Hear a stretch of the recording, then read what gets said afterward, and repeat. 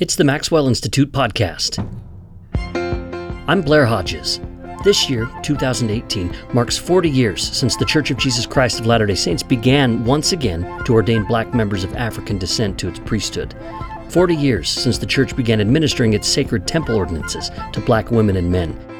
Over the past 40 years, the body of scholarship on race and the church has expanded, with the biggest advances happening over the past 10 years. Max Perry Mueller's book is one of the latest offerings. It's called Race and the Making of the Mormon People from the University of North Carolina Press, and Mueller joins us to talk about it in this episode of the Maxwell Institute podcast. He's assistant professor of religious studies at the University of Nebraska, and we recorded this interview last year when he visited the Institute to talk about the book. Questions and comments can be sent to me at mipodcast@byu.edu. And if you value this program, please take a moment to rate and review it on iTunes or share it with a friend. Max Perry Mueller joins us today on the Maxwell Institute podcast. Thanks for being with us, Max. Thanks for this opportunity. Glad to be here. And you're joining us from the University of Nebraska. You're out here in Provo, kind of on a little book tour, talking about the new book that just came out. That's correct. And the book is called Race and the Making of the Mormon People. I wanted to start out by talking to you about why this book came about. The first line in your book makes your goal clear. You say, "This is a study of race and how Americans write about it." Of course, you've become one of the Americans writing about race yourself. So what's your background? Let me answer this in two ways. So this book allows me to examine two parts of my personal history, as is the case with many historians and scholars, influences my professional history. So I was born in Wyoming, Casper, Wyoming, in fact, along the Mormon Trail, so to speak. And actually that was a really important time in my life. I spent the first 6 years of my life in Wyoming, in Casper. And my parents, and this is a little bit confessional, but my parents split acrimoniously when I was quite young. And my parents were kind of post-hippie hippies living on Casper Mountain and had built their own house. And I have kind of fond memories of this kind of a house with a big greenhouse. They were going to grow their own food, just really kind of off the grid living before it became kind of more popularized in the kind of modern day back to the land movement. Anyway, parents split and my mom and I moved to town, and across the street was a large Mormon family. And it was still a very tense time for me. My parents were still working their relationship out. In fact, it was there was certainly a lot of acrimony in the home and nothing violent, but it was not a pleasant time for me. And so I often would go across the street and find in that home playmates and kind of a loving atmosphere that really contrasted with my home life, which was pretty tumultuous. And that Mormon family treated me as one of their own. They recognized, I think, looking back, that I was a kid in need of a place to go that was safe and welcoming and loving, and they even always had a place set out for me at dinner time. And I got this was when I was 4 and 5, I got a sense of the Mormon home life. You know, that experience really endeared me to the Mormon people. Not a great sense of necessarily the theology, though certainly the theology informs the Mormon home life. So Mormons have a place in my heart because of that experience. At the same time, I was also interested in, I wasn't a Mormon, right? And I was interested in, and I recognized that the Mormons too were a people, even in a place like Casper in the West, set apart. They were a group that was both very fully American, but also different than American. You know, we might use words like, words that I would use today is kind of like a white ethnic group, right? A group that has a particular sense of self, sometimes described as insular. A shared history. A shared history. And so I was always fascinated by these people that were both so familiar, even for me, as I said before, kind of family, but who are different than me and different than other Americans. So that was really an important aspect. I'll note one other thing. Once I left Wyoming, without meaning to, I continued to be fascinated with Mormons. And it took the shape, and I continued to learn about Mormons, even as a young kid, and that took the shape of the Great Brain books. Do you know the Great Brain books? So yeah, I do. And in a lot of ways, that was, to me, I think that actually sparked my interest in history, especially 19th century and early 20th century history. So if you don't know the Great Brain books, it's a series of books, early chapter books, right? So elementary school age. It's like a more basic Nancy Drew. Nancy Drew books. Like he's solving stuff. Exactly. So the narrator is the younger brother of the Great Brain, a precocious young man who is always getting himself into scrapes. But it takes place in southern Utah, in a made-up city, but I think it's Cedar City in real life. I think that's where the author was from. But this family were the only Catholic family in town, living in a very predominant Mormon community. So kind of on the edges of this narration are key parts of Mormon culture, particular religious beliefs and practices, relationships with Native Americans, the ZCMI, all of these things. So I was always fascinated with that kind of insider and outsider dynamic in terms of Mormonism. Also, just again, kind of confessionally a little bit, my mom's second family, my mom has been married, and this one's going to stick. She's on her third marriage. But my mom's second marriage was to a man who had older children, and he had adopted this man had adopted children and who are of mixed race. And one of the children is a guy named Jason Rothenberg, now known as Jason Reyes. And he was really I'm an only child, and he was. So for a very short period of time, I was in 6th and 7th grade, and he was a junior and senior in high school. We lived together. And incredibly talented guy. In fact, he was the first adult Simba in The Lion King on the first Broadway performance. And that helped, in some ways, his racial ambiguity helped him get that role, besides, of course, his immense talent. He was also Pontius Pilate and Judas on the national tour of Jesus Christ Superstar. So, and we would follow him around for tours while he was on the East Coast where we lived. But anyway, while he was living at home, I watched Jason struggle with his racial identity in a very small upstate New York town where he was way too talented and way too different in a lot of ways for this small community. Light-skinned guy, but had very kind of stereotypical, black hair, and obviously all the politics around hair is really important. So I watched him try to relax his hair to make it kind of, quote unquote, whiter, straighter. And he eventually changed. His last name was Rothenberg. Yeah. So Jewish last name, even though kind of we were at that point UUs, which is where a lot of Unitarian Universalists go. But I saw him struggling with his own identity in a world that really didn't know how to understand him and the complex nature of his identities. And he went on to great success with the Lion King and had some roles on Disney movies, but he ended up taking his own life in 2004. And so the book is actually dedicated to him. I say all this because with both the Mormons and watching Jason, these are people that were at once family to me, but also I was very different from. So they were both other to me.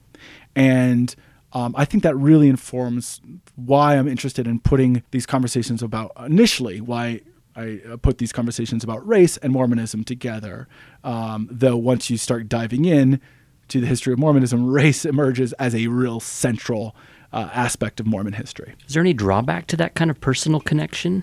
Perhaps. But I think fundamentally that's what we do as religious studies scholars. And hopefully as historians, we try at our best to understand people who are different than. This is what I tell my students, is that my goal is to teach them to understand people who are different from you, who have different views and beliefs and practices on their own terms, right? So I hope that my personal history informs those goals. Anyway, one thing that's interesting is you don't mention that in your prefatory material. Was that a conscious choice not to mention your own situatedness or even your race, for example? Yeah, I mean, I even debated whether or not to out myself as a non-Mormon. I mean, I'm white. I'm heterosexual. I was born in the West. Mm-hmm. I'm married. I joke so about many this. Identities in there, exactly, and you just don't. Yeah, you don't go but I there. also those are signifiers of Mormonists in some ways, right? Stereotypical Mormonists. I kind of hint at my non-Mormon status in my acknowledgments of the book. That's my way. But I actually debated whether or not how do I situate myself explicitly, as we all are. We're easily searchable online, so I didn't think that was necessary to include in the text. One can find me in my writings. I've written about Jason, my stepbrother, in my review of the Book of Mormon, The musical. which is a play off of The Lion King. It's a very specific play off of the Lion King trope. Using racial tropes. Especially the racial tropes and also the styles of it. I mean, the Hakuna Matata song, which they have a particular scatological version of the Hakuna Matata song in the Book of Mormon. And so, but my experience with Jason growing up as, both studying Mormons or being fascinated by Mormons and musicals certainly informed my views on the Book of Mormon musical. So yeah, I mean, of course, I think there's more benefit to my personal experiences than drawbacks, I would say. Do you see any limitations, though? For example, one of the things I'm thinking about is when you're talking about African Americans and African American history or Native American or American Indian history, which you do in this book quite a bit, you are coming at it from that sort of white American background as well. And people that people of color, for example, see another white person talking about people of color. Yeah, and I'm sure perhaps we'll talk a little bit more about this later in the interview, but I'm very conscious, I hope in the book, but certainly in my responses around the book and promoting the book and thinking about the book, about my limitations, that this is not my history, right? I'll say this right from the beginning, I guess, that I'm going to use the word. I love Jane Manning James. I admire Jane Manning James, one of these central figures of my book. This really singular, literally singular, and also metaphorically singular figure in Mormon history. This convert from Connecticut who converts her whole family and moves them to Nauvoo to join up with. And lives with Joseph Smith in his household for a time, becomes a confidant to Joseph Smith and his family, then moves to Utah as a part of the 1847er wave. So she's one of the key, she's a member of that most revered class of pioneers, and lives in Salt Lake until 1908 and her death, and has a very interesting very complex relationship with the rest of the Mormon people in the building up of Zion, as she is both a storehouse of memories of the time of Joseph's life, and clearly has demonstrated her, and she believes her true Mormonist, but she's also a black woman who at the end of her life, as we'll perhaps talk about, belonged to a church that no longer wanted necessarily to have her, at least as a full member of that community. Which we'll talk about, the unusual changes that Mormonism went through that were unexpected to Jane. That's Max Perry Mueller. We're talking with him today about his book, Race and the Making of the Mormon People. Let's set the stage, Max. Mormonism was born in the 19th century. The church was officially established in 1830. And before we dig into Mormon ideas about race, let's give us a bird's eye view quickly about race in America, Mormonism's broader context. Sure. I'll talk a little bit about 1830, but before I do, I want to kind of set the stage briefly about race and America and the American project in two concrete ways. Well, I'll start with the story of Native Americans first. So during the age of exploration, so starting in the 1400s, early 1500s, and in the 1600s. Wait, am I to understand that America existed at that time? It existed. So infamously, Columbus sails the ocean blue, sails west trying to get to India. Recognizes the earth is round, so if you circumnavigate, you'll actually end up on the other side of what was understood as the landmass of the world, which was Europe, Africa, and Asia, right? And he wanted to get to the other side of Asia so he could establish trade routes with the Indians. And in India, right? Indian Indians. But on his way west, he runs into some islands, not actually the continent. States, yeah. He runs into some islands that weren't supposed to be there. Soon he figures out that there's a huge landmass, a whole continent that isn't supposed to be here. And the reason it's not supposed to be here in some ways is biblical, right? Christopher Columbus is in some ways an early modernist. He's using scientific technology about understandings that the world is the planet is round. He's using the stars to navigate the oceans, etc. But at the same time, Christopher Columbus, like many early modernists, explorers, believe that the Bible is history, and especially in terms of distribution of humanity.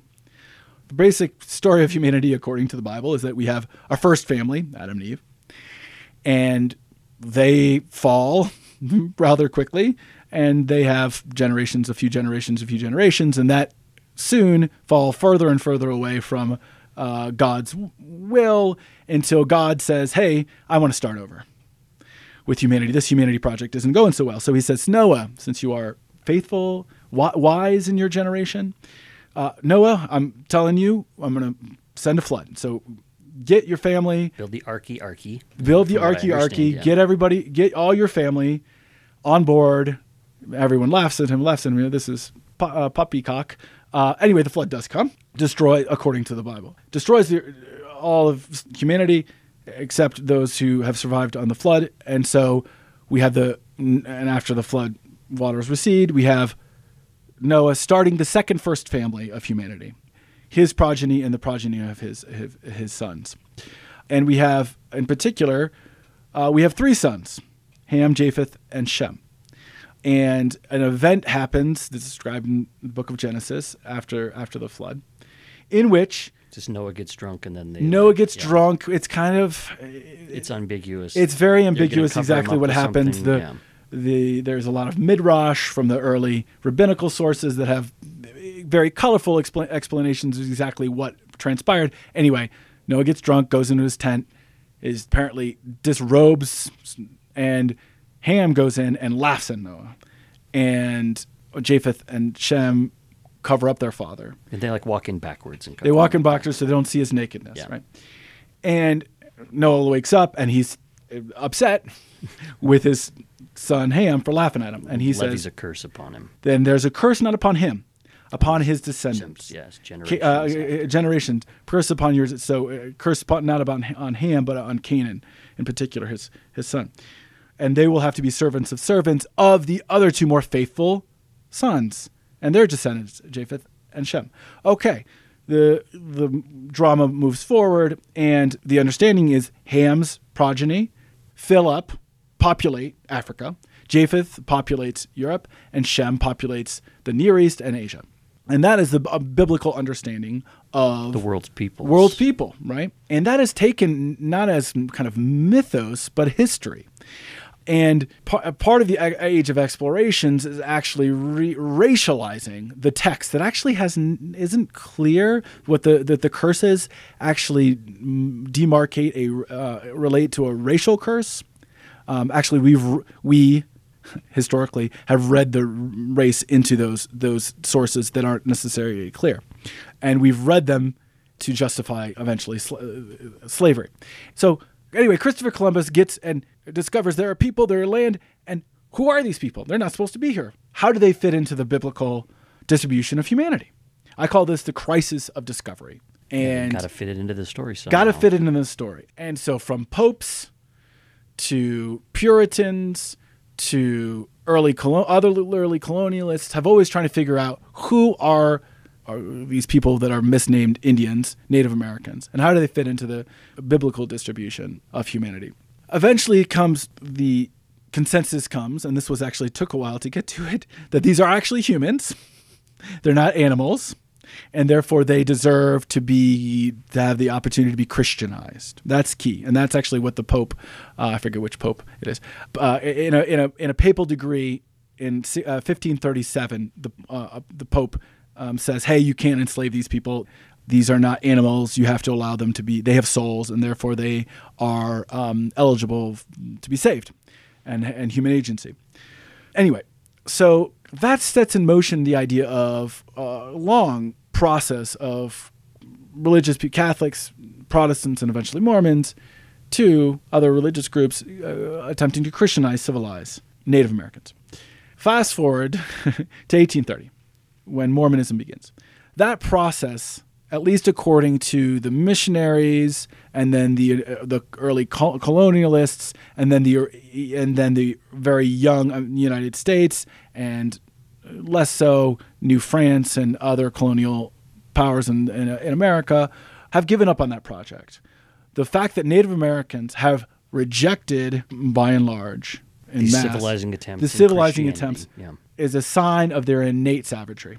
So it's not that an idea that they could be made with proper paternalistic Christian care into believing Christians by the fact that they've rejected the gospel through indifference and often through violent resistance, points to the understanding of an innate savagery. Right? These are unredeemable. So Andrew Jackson establishes the Indian Removal Act, believing that the Indian cannot be an American. He's on the $20 bill. The $20 bill. Well, he's the guy who hopefully not for too much longer. Yeah. But this is what he does. They're removing the Indians from the country. They're removing the Indians from the country. We're not going to help you.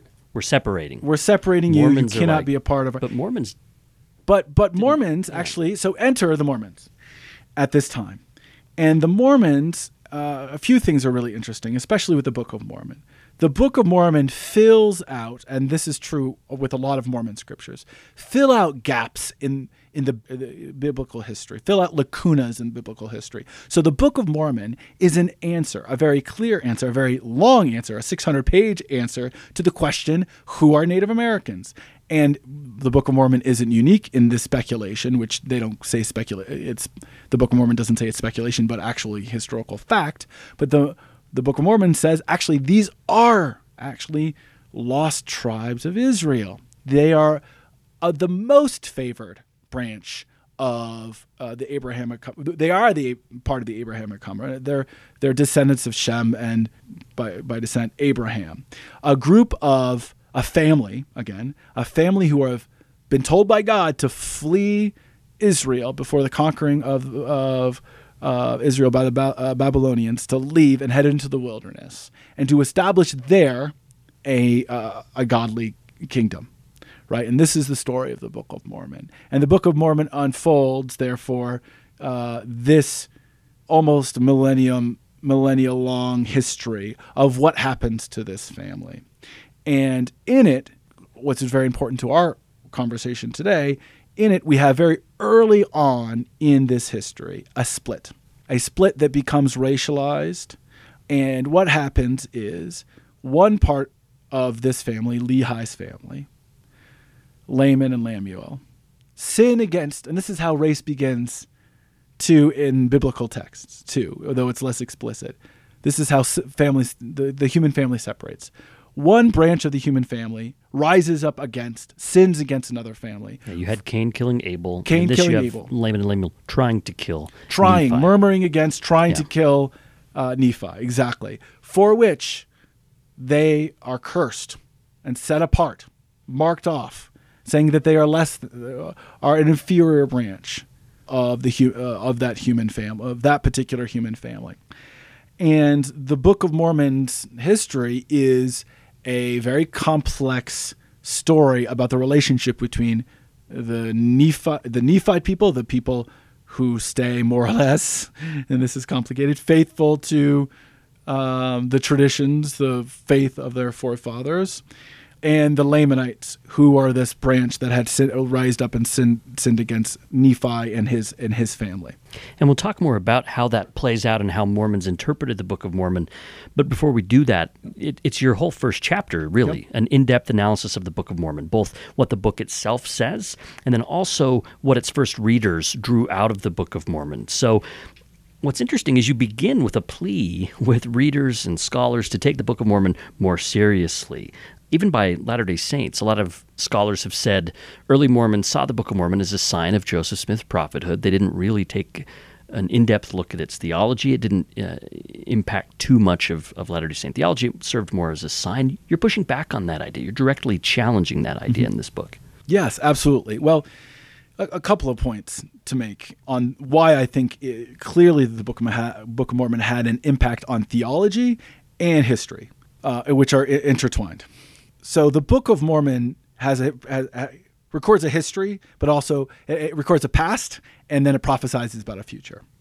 And so the Book of Mormon, for its earliest adopters, these white Americans who they believe themselves at least initially to be Gentiles, mandates these people to whom the Book of Mormon would be first, the Book of Mormon says, it explicitly will be first restored, to bring the history back to this history's actual real owners, which are the descendants of the Lamanites, now the people they call Americans called Indians, or we call more often Native Americans.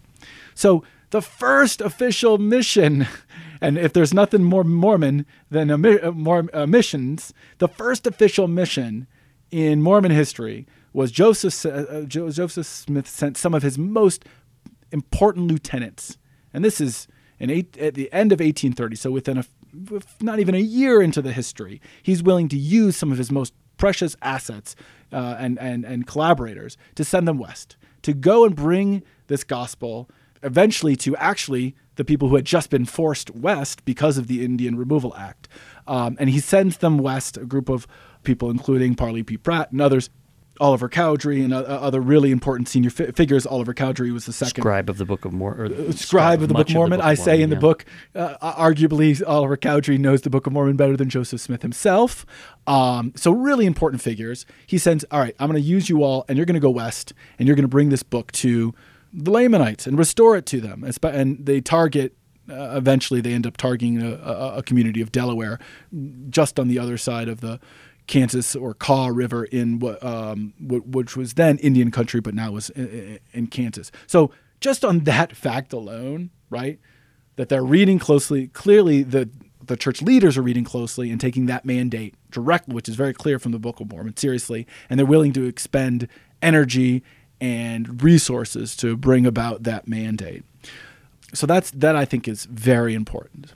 And it's almost like those scholars, by the way, are sort of looking at how early Mormons weren't using the Book of Mormon in the same way that Mormons today use it, and sort of translated that into the idea of they weren't using the Book of Mormon, where you're saying that these missions to the Lamanites and the ways that Mormons thought about American Indians signaled that they thought deeply about. I mean, Parley P. Pratt, his autobiography makes clear that this was first and foremost in his mind and how the Book of Mormon would operate.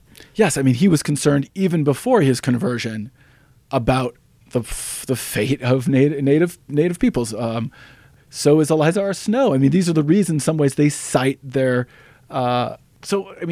interestingly enough, some of the most important early converts, most famous early converts, are drawn to Mormonism because of Mormonism's interest in redeeming, and we'll use Mormon language, restoring Native Americans to their knowledge of the truth, their true selves. I was fascinated to see Eliza Snow had written poetry about this, as you said, beforehand. Before she even had encountered the Book of Mormon. This was on her mind. So, and this gets back to questions of racial fixity, and we're still talking mostly about Native Americans. So again, we move from early American colonists, explorers, views that their divine mandate is to bring these sons of the forest to civilize them. Because of the failures of that project, and of which the colonists blamed on the Native Americans, not on their own work. So racial fixity helped created national policy on Native Americans. Native Americans cannot be, because of they're diametrically opposed to our way of life, and Exactly. they cannot be converted to it. Exactly. Therefore, So we're going to move them west and get rid of them. All right. Well, the Book of Mormon actually tells of the descent into savagery of these same peoples, right? So share some assumptions there. There's very similar assumptions. But the main what I argue is the main racial theology of the Book of Mormon is not one of racial fixity, but of racial redemption. And I'll use the word again, racial redemption, or the possibility of it. That race is not fixed. Race is not of divine design, but of the result of human failing, right? It's the idea that humans, and this gets into Mormon ideas of agency, which are very, very important, humans sinned against their family, which created these racial lines, lineages, and certain lineages are saddled by the sins of their forefathers. But because of human agency, even those who are saddled with those curses, which manifest on skin but other cultural signifiers, can be redeemed, can be restored if they accept the gospel, right? That's the fundamental message of the Book of Mormon's racial theology, that even those who are cursed and set apart from the rest of the human family, the white human family, and white more or less means raceless, because race enters only into history. Yeah, you call it a white universalism, Yes. but as you also note, white wasn't a thing. It was White isn't so a- much. It was the baseline good. Yes, it's the raceless race, Yes, right? yes, Though it's certainly exactly. You only get white when you get non-white, right? It's that contrast. Co-constructed, yep. Yep. And the contrast creates the two there. And by the way, just to interject, you Sure. also point out how this plays out in the narrative of the Book of Mormon. Absolutely. One of your biggest points in this book is that the archives themselves are racialized and in some cases very racist in excluding certain voices and privileging other voices, primarily white voices who are more often are literate or have control over archives or the ability to make records. You see this playing out in the Book of Mormon. Absolutely. Yeah. So one of the main arguments of the book is that an archive is not simply a storehouse of documents, accumulation of documents. An over objective time. collection of objective facts. Objective facts, records of the past.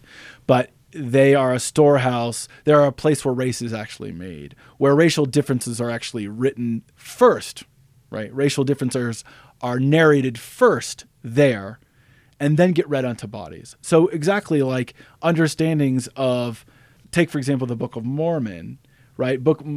Early Mormons viewing Native Americans as descendants of a cursed branch of Israelite, right? And where do they learn that lesson first? They didn't observe it on the bodies. They learned it from the text that they were reading, right? But also from that same text, and again, this goes back to your point that the Book of Mormon was actually used, or our point here that the Book of Mormon was actually being used, was that they believed that those cursed peoples could be redeemed if they were restored to the knowledge of their forefathers.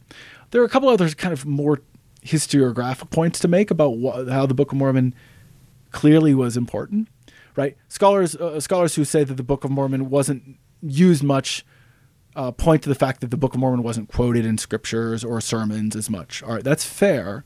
I mean, I think, but one of the reasons is that this new Mormon people were getting used to reading the Book of Mormon. These are biblical people first and foremost. So they're figuring out ways to incorporate the answers that the Book of Mormon provides to the biblical text into their theology. But let me just give you, so the Book of Mormon did not sell well, much to the chagrin of its financial backers, the printer, Joseph Smith himself, although Joseph Smith didn't seem to be, I don't think, too worried. Yeah, he didn't seem too sales-minded, He wasn't too. He was kind of done with the Book of Mormon in some ways, right? He moves on quickly to different translation process. But anyway, other people are concerned. But that is how much was it? I forget exactly the early cost. It was expensive, and It wasn't like $13 or something. well, it wasn't. Like that, It was a couple of dollars, but that's. But I thought it was the equivalent of like $50. Yes, it was or very, something very like expensive that. text. It was audacious printing press, right? Or printing production. Anyway, so it doesn't sell well. But there are other ways that the church Broadcast the Book of Mormon, right? broadcast They the would Book do of Mormon. excerpts in newspapers. Excerpts in And a newspapers. lot of them So- had to do with this redemption of the Lamanites. stuff. Exactly. So the Evening and Morning Star, the church's first quasi-official, or maybe it is official church newspaper, prints excerpts of the Book of Mormon. So and I read those as reading guides, teaching how a young Mormon people, right, or a people that are still being developed of their own sense of self and their relationship to this scripture should read the Book of Mormon. And a lot of it has to do with their mandate and their responsibility to create a new Jerusalem that will include Gentile populations and very importantly a Lamanite or Native American populations that will be unified and create a covenantal community and then a covenantal city fit for Christ's return. That to me is pretty clear evidence that the Book of Mormon had a very powerful impact on the early church's activities, its theologies, its printing operations. And again, this at a time so the Mormons are very much pushing back against the growing consensus that Native Americans and certainly African Americans, and by extension also in comparison, Euro-Americans, white Euro-Americans, these racial categories are fixed by biblical mandate, by political mandate, and increasingly by scientific mandate.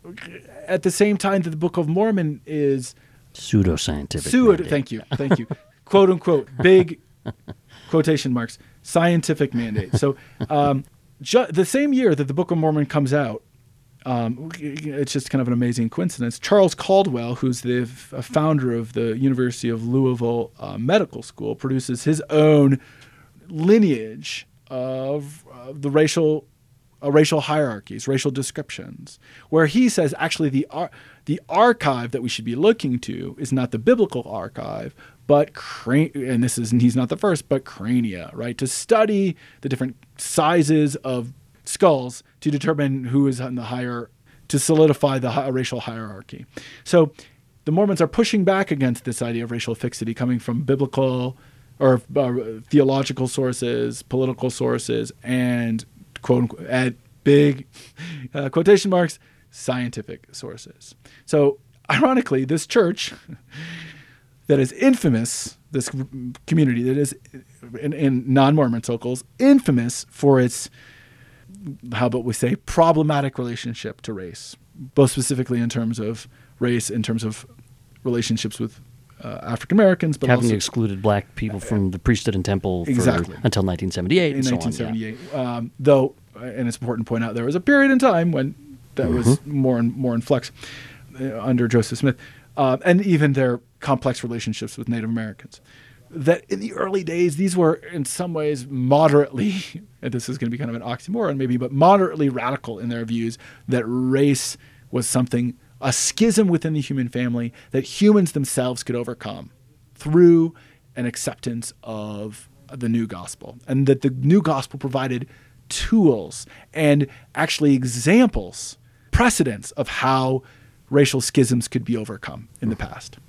That's Max Mueller. We're talking with him today about his book, Race and the Making of the Mormon People. Max, people are going to go crazy because there's so much that we could talk about, but but I want to keep moving, so they'll have to pick up a copy of the book if they want to dig more into that. Just to let people know, for example, you talk about how the early mission to the Lamanites wasn't very successful, and so Mormons had to look elsewhere for the fulfillment of these Lamanite blessings, how their identities as Gentiles originally began to shift. These Latter-day Saints begin to see themselves more as literally the descendants of the house of Israel and having this believing blood that inclined them to accept the gospel. You talk about that. And you also talk about how Ham's descendants aren't actually mentioned in the Book of Mormon, and so there's this absence there, and as Mormons were trying to figure out the place of black people, and that's kind of what I wanted to shift to right now. So in 1949, the LDS Church's first presidency put out a statement to explain or defend the church's position on African Americans. So men were not allowed to hold the LDS priesthood, and women were not allowed to participate in LDS temple ceremonies.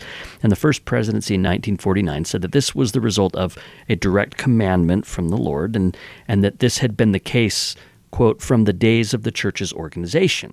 That's what the first presidency said. But more recently, the church has acknowledged in official approved scholarship that those things were inaccurate. Those claims weren't true. So how did the historical records then contradict that first presidency statement? Jane Manning James and Elijah Abel are two historical figures that directly challenge that line of thinking. Mm-hmm. Yeah, that 1949 statement, and then thinking about what has come more recently, especially in the last few years, is really quite interesting. But yes, so historians. Let me jump ahead to the present a little bit, and especially around the change that brought about the revelation in 1978 that changed the policy, I would argue doctrine around people of African descent and their ability to fully participate in some of the most essential parts of the gospel, including men holding the priesthood and men and women accessing the temple. Historians were a huge part. Let's celebrate historians. Historians were a huge part in showing that actually this exclusion was not always present in the church's history. So we can credit folks like Lester Bush in particular, Newell Bringhurst. Those two figures in particular are later folks like Armand Moss, but especially Lester Bush and Newell Bringhurst, going to the sources even in the church's own archives, to find examples. And the two most famous examples are Jane Manning James and Elijah Abel, of the church's, not just anybody, but the church's founder, the founding prophet Joseph Smith, accepting Jane Manning James as a member of his household, and perhaps even a member of his, offering to accept her as a member of his eternal family, and allowing Elijah Abel's ordination to be sustained, and not objecting to Elijah Abel's ordination based on idea that people of African descent were, for various reasons, excluded from access to the priesthood. So those two people are really key to understanding that the early church was more, in terms of relationships with African Americans, more inclusive. Now, how does that fit into the Book of Mormon theology itself? And this is a little bit tough because, as you say, as we were talking about, the Book of Mormon actually makes no mention of people of African descent. Ham's family is not in the story. Ham's family is not in the story. So we have Gentiles, kind of Japheth's family, and we have Shem, and Lamanites, who will gather together and covenant together and create a new Jerusalem in the New World, according to the Book of Mormon. And Ham's family is not present. I think that hints at a larger American understanding of this nation, or ambivalence about the place of African Americans in this nation going forward, related to issues around of slavery. What if we free the slaves? Not dissimilar to the questions around Native Americans, can African Americans be full members of this national community? So I think this Book of Mormon, whenever it was written, fits very much into the very intricate and complex conversations around race, and even by exclusion of African Americans, hint at a Mormon position on that question of whether or not African Americans can be a part of New Jerusalem, can be a part of this American project. And you said whenever it was written, one of the things you do in your treatment of the Book of Mormon is you don't affirm either way specifically when the Book of Mormon is written. Obviously, there are people, members of the LDS Church, and people that believe in the Book of Mormon as an ancient text, or historicity is so important.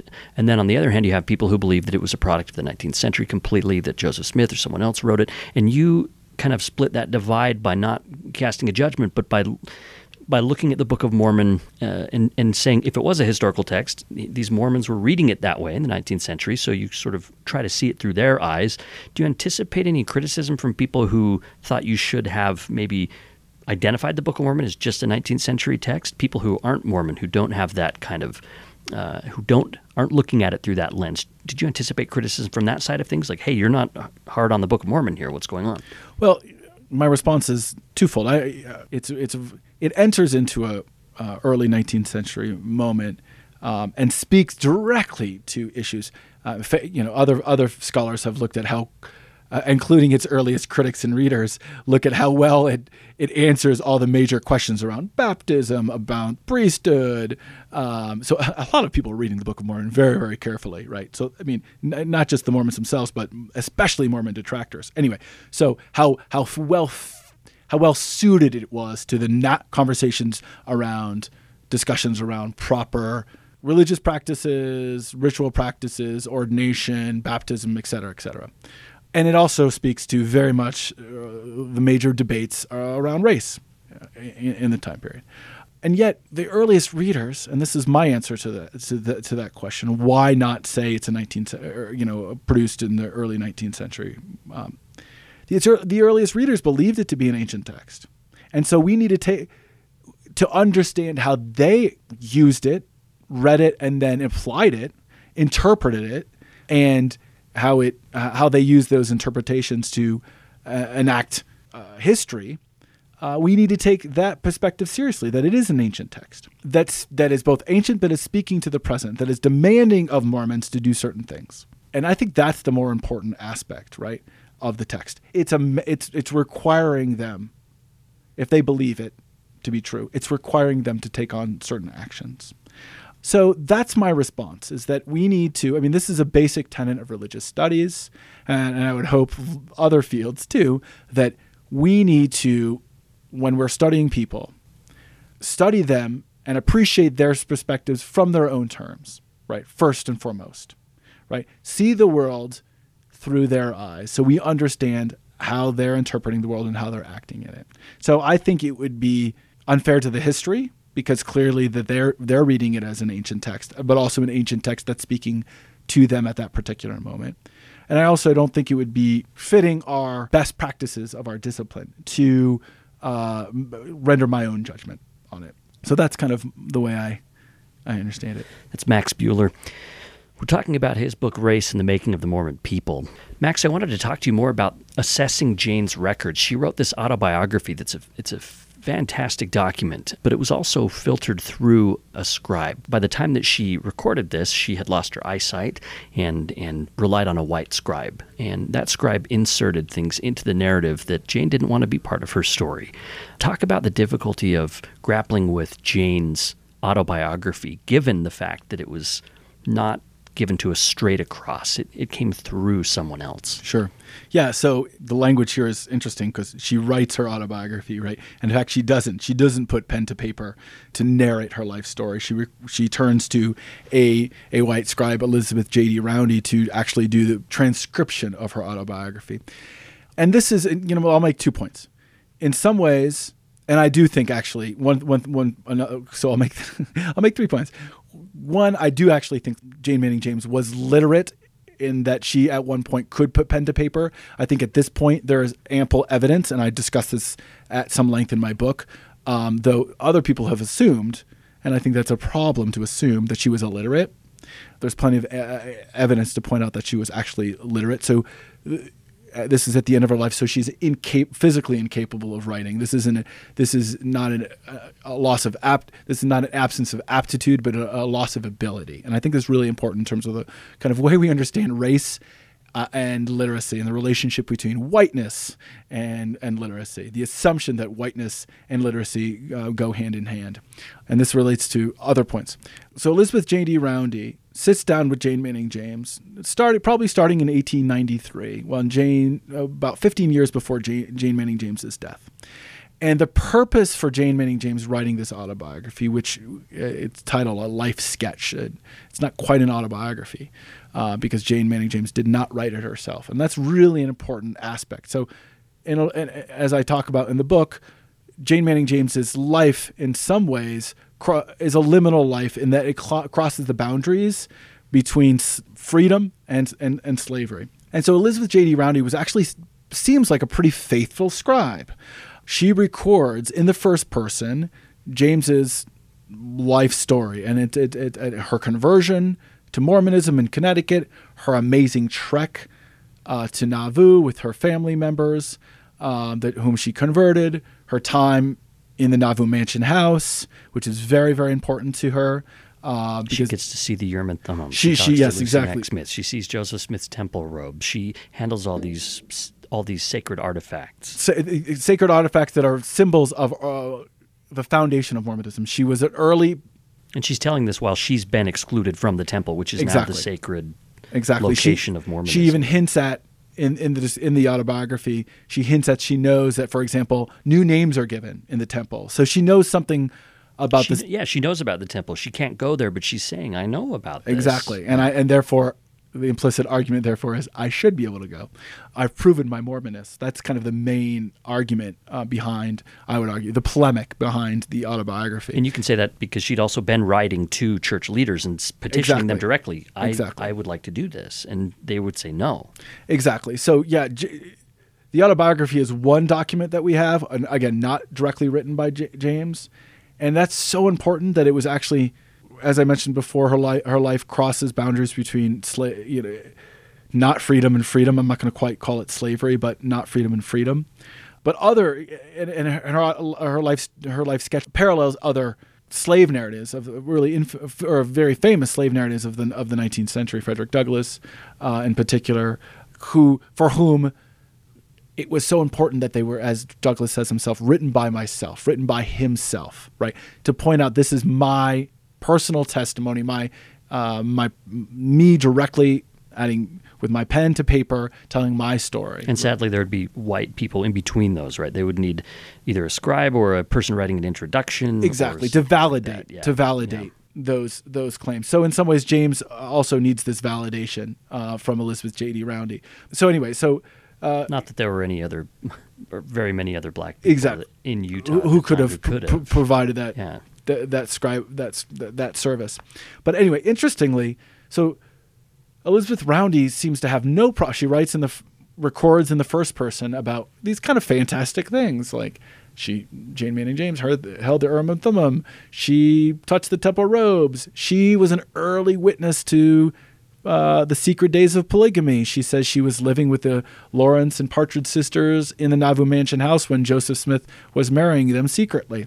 And Jane Manning James says she condones this behavior or this activity.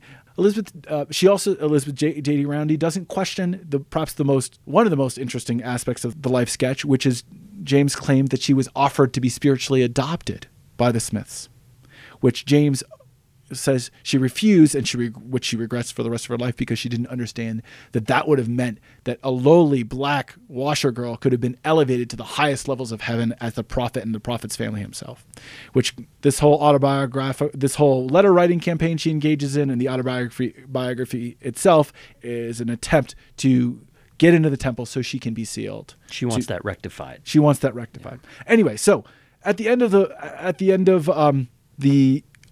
life sketch, about 2,300 words, so very detailed, rich, but quite short. Elizabeth J.D. Roundy has some questions that she wanted answered, especially about the paternity of Jane Manning James's eldest son, Sylvester James. And Sylvester James is a well-known figure in turn-of-the-century Utah. He's a wealthy landowner and is well respected, though he had actually been excommunicated from the church. And Elizabeth J.D. Roundy steps back from her role as faithful scribe and writes in her first person that she wanted to ask Jane Manning James about the paternity of Sylvester. Because Sylvester wasn't mentioned by Jane. Sylvester's not mentioned by Jane, and one can imagine in the conversations between scribe and author here, why tell me about Sylvester? No. I don't want to tell you about Sylvester. In fact, Elizabeth J.D. Roundy says James evades questions about Sylvester's paternity, right? And so Elizabeth J.D. Roundy goes and asks Jane Manning James's brother Isaac about the true paternity of Sylvester, and Isaac provides the family gossip. He says that the biological father, was a white man, a preacher back in Connecticut. And James had this child when she was young, as a teenager. James and the young Jane Manning and this white preacher had some kind of encounter. And I choose my words carefully here because they're really important to think about what kind of encounter this was.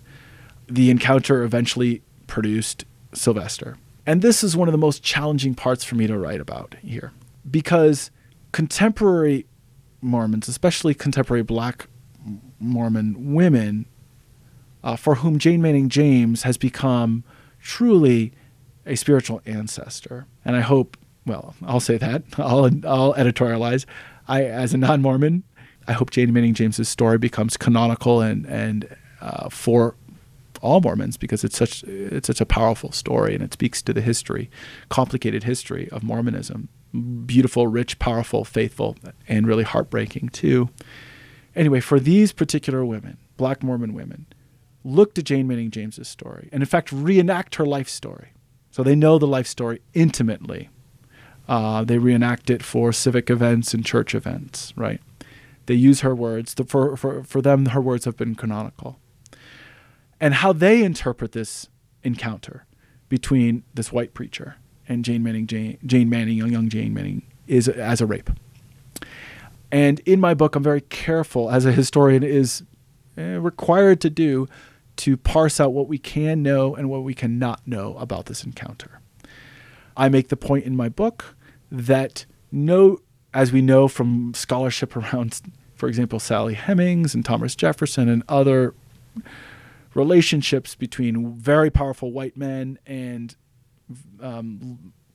culturally less powerful black women, that no true consent could pass between someone of such high power and someone with such a low power, right? No true consent could pass. Therefore, rape. Therefore, in our contemporary understandings, right, of consent, that would be a rape. I have historical and ethical qualms. I do point out that, again, in our contemporary understandings of power and sex, that this would be considered a rape. But I hedge and haw in some ways. As a historian, in some ways we're required to do, though this is not unproblematic, this hedging and hawing, for two reasons. One is historical. The archive is silent in some ways on it. We don't have evidence of what happened, what kind of encounter this was. And the second issue is an ethical one. Jane Manning James worked so hard to exclude this story, this part of her history, from her life sketch, from the way she'd be remembered, right? And only do we have it because of Elizabeth J.D. Roundy's intervention. And I would call it a painful intervention that went against Jane Manning James's self-creation, which occurs in narrating a life story. But really, let me go back to the historical issue. Because one of the main points, if not the main takeaways I hope that folks get from my book, is that race is created in the archive. By the those who have access to the archive get to tell the stories about who is Christian and who is heathen, who is slave and who is free, who is black, who is white, who is cursed, and who is favored by God. And here I am, ironically, unfortunately making my own point in saying, pushing back slightly, though with great respect, and taking seriously these women's critique that we can't know, or at least I can't know. I'm making my own point, that I'm pointing, because the archive is silent, therefore we don't know. Therefore, we don't know her true experience. These women are teaching me that actually they do know. We can know through sources that are perhaps not written, through perhaps personal experiences of their own, of living in America. Though it's different from 1830s, it's still America in 2017, where black women, the black body is a site of violence often and exclusion. They also perhaps can know, perhaps they're drawing from sources, two kinds of sources that are complementary. In some ways, it's a very black way of stating emphatically, as they have towards me and critiquing my hedging and hawing, stating emphatically that it's a rape. I think that's a very black way of knowing things. And this is what I mean. The history of being black in America, especially passing through slavery, is a history of erasure. Names, families, country of origin, culture, religion. That's an erasure of the archive itself. The archive in that sense is racist. The archive in that sense is racist, exactly. It's erased their true history. And so it's an incredible power. There's a great sense of power to state emphatically the archive is wrong in its silence, and we are going to, in Jane Manning James's voicelessness, we are going to speak for her and use our own voices. That's a very black way of knowing. In some ways, it's also the story's incomplete without that way. It's incomplete. Yeah. And that's one of the most powerful lessons I've had in this brief time since the book has come out. Do you regret a little bit about how you handled it, or is this how you would change how you handled it? Is sort of incorporate this kind of idea into the text? Yes, looking back, I would have. I think I needed to spend more time on directly tackling. I mean, I give, I think, a very fair account, I spent a lot of time thinking about it, though I don't know. So I'm going to use the word well thought out, though I don't know how good the thinking. Yeah, it doesn't make it good, but it does mean you spend a lot of time thinking about it. But I thought carefully about how I would treat this issue. I would have moved the word, just looking at the paragraph itself, I would have moved the word rape closer to this encounter. And I don't use the word encounter, I use the word relationship. Yeah, sexual relationship that they had. To clarify, later you talk about it in terms of rape. Exactly. Yeah. And I meant to describe sexual relationship as a descriptor, right? Not as making any judgment about consent, right. Though I understand how that reads now very much, and that's a lesson I take from it. I would have like to, looking back, I would have spent more time thinking through the kind of lessons that we can learn outside of the archive from voices that are voices for whom Jane Manning James's history is alive. Actually, this text is alive for them, right? This is canonical text for them, and this story is canon. At the very same time, I'm hoping still I'm doing that now, right? I'm filling it like any text. I'm filling in the gaps. What's interesting is you do it later. We won't have time to get to this chapter, but the chapter about American Indians, you talk about when the Latter-day Saints got to Utah, they didn't get to this empty place that they made blossom as the rose. They came to a Great Basin where there were between 12 and 35,000 Native Americans living here, and they were interacting with people like Walker, Chief Walker, and there's not a lot of records from him because he was illiterate, and his voice is largely lost to history. And so you use ethnohistory to sort of imagine what was going on.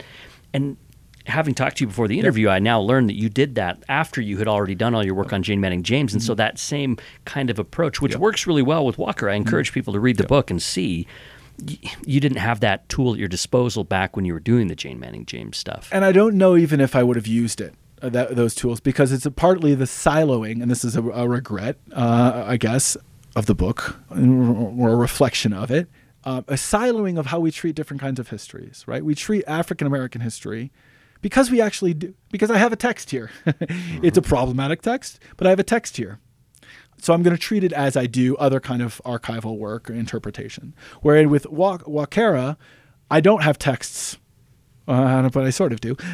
Read the book, and you'll see. And that allows me, in some ways, frees me to, I'm going to use the word imagine.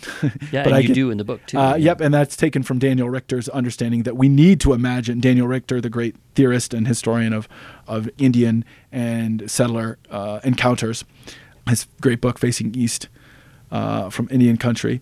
We have to imagine events because we don't have records for them. And anyway, so I do that work in the Wakera chapter. And yet, the book is written. Hopefully, there'll be a new edition, and I could add some footnotes to these conversations in a new edition. But I'm hoping to, and speaking about it here, and speaking about it tonight, and hopefully writing more formally about this in a journal article, that I can begin to fill in the gaps in my own work here. And so learning so much from the reaction to it, especially the critiques of the book, because as I've said to these women and to others, and I've written about it, my first audience for this book, because I'm a non-Mormon white guy, I am very, very sensitive to the issues of cultural appropriation here. These are not my stories. These are not my stories because I don't share the faith. These are not my stories because I don't share the cultural experience of being black in America. I love Jane Manning James. I'll say that. I think she's has an amazing story, and can teach not only Mormons but all Americans about the very complicated history of race and religion. She belongs to her spiritual descendants, especially black Mormon women, and so I take very much to heart, and as I shared during a brown bag lunch, even to the point of tears when I talk about it, that my first audience is them, is the people who are direct descendants of Jane Manning James, like Lewis Duffy, her Jane Manning James's great grandson. I think maybe I added a great there. I think it was just great grandson, who helped me secure Jane Manning James's patriarchal blessing so I can analyze it, and her spiritual descendants like the Sisters of Zion, Tamu and Zandra, Juri Harwell, and folks in the Genesis group, and also non-white Mormons around the world who can look to Jane Manning James' story in a church that is today majority non-American and likely majority non-white. And they can look to her story and see that actually non-white people have always been part of this church. And so they can look to that history and find continuity, and that the aberration was this period in time between 1849, 1850, and 1978, when people of African descent in particular were excluded. And they can look and find continuity instead of which is so very important for this church. That's Max Perry Mueller. He's assistant professor of religious studies at the University of Nebraska, and today we talked about his new book, Race and the Making of the Mormon People. There's so much more that we could talk about. Unfortunately, we're out of time. But Max, I want to say thank you for being on the show today. Thank you, Blair. It's been an absolute pleasure, and you all are doing wonderful work with this podcast, and I'm a fan, big fan. Well, hey, I appreciate that. And I really do encourage people to pick up a copy of this book, and you'll be able to find more stuff from Max out there. He's doing interviews with different outlets. Well, yeah, one can, if you're interested more in learning about the book itself, I'd encourage you to buy the book at the University of North Carolina Press, and not that everything store on the internet, if at all possible. I know it's more convenient, but the press gets more money that way, and it's a nonprofit organization, so they very much appreciate the direct kind of contribution. I'll also say I have a blog, I don't believe it, or a website now, maxperrymueller.com, where I'm doing my best to update the goings-on of the kind of mini book tour and the reception of the book, and also I'm also chronicling the new projects, which are actually related very much to this new project I'm looking at, doing a material cultural history of Wakera, one of the main figures in the book. Thanks, Max. Thank you, sir. Thanks for listening to another episode of the Maxwell Institute podcast. Here's a recent review of the show from Elena B. She says, as a mother of 4 young and active children, these podcasts are a thrilling change of pace for me. They break me out of my normal routines and stale ways of thinking. I listen to them while I'm doing dishes or making dinner or going on my morning runs. Every time I listen, my mind is taken to new places and I see the world around me differently. These podcasts effectively provide both spiritual and intellectual nourishment. Keep up the great work. Well, thank you, Elena B. Always glad to accompany people on a morning run. Let's get some reviews from more runners. We have a few reviews already, but I feel like there have to be more of you out there. So if you're a runner, go to iTunes and review the show. Let us know when you listen. And we'll see you next time on the Maxwell Institute podcast.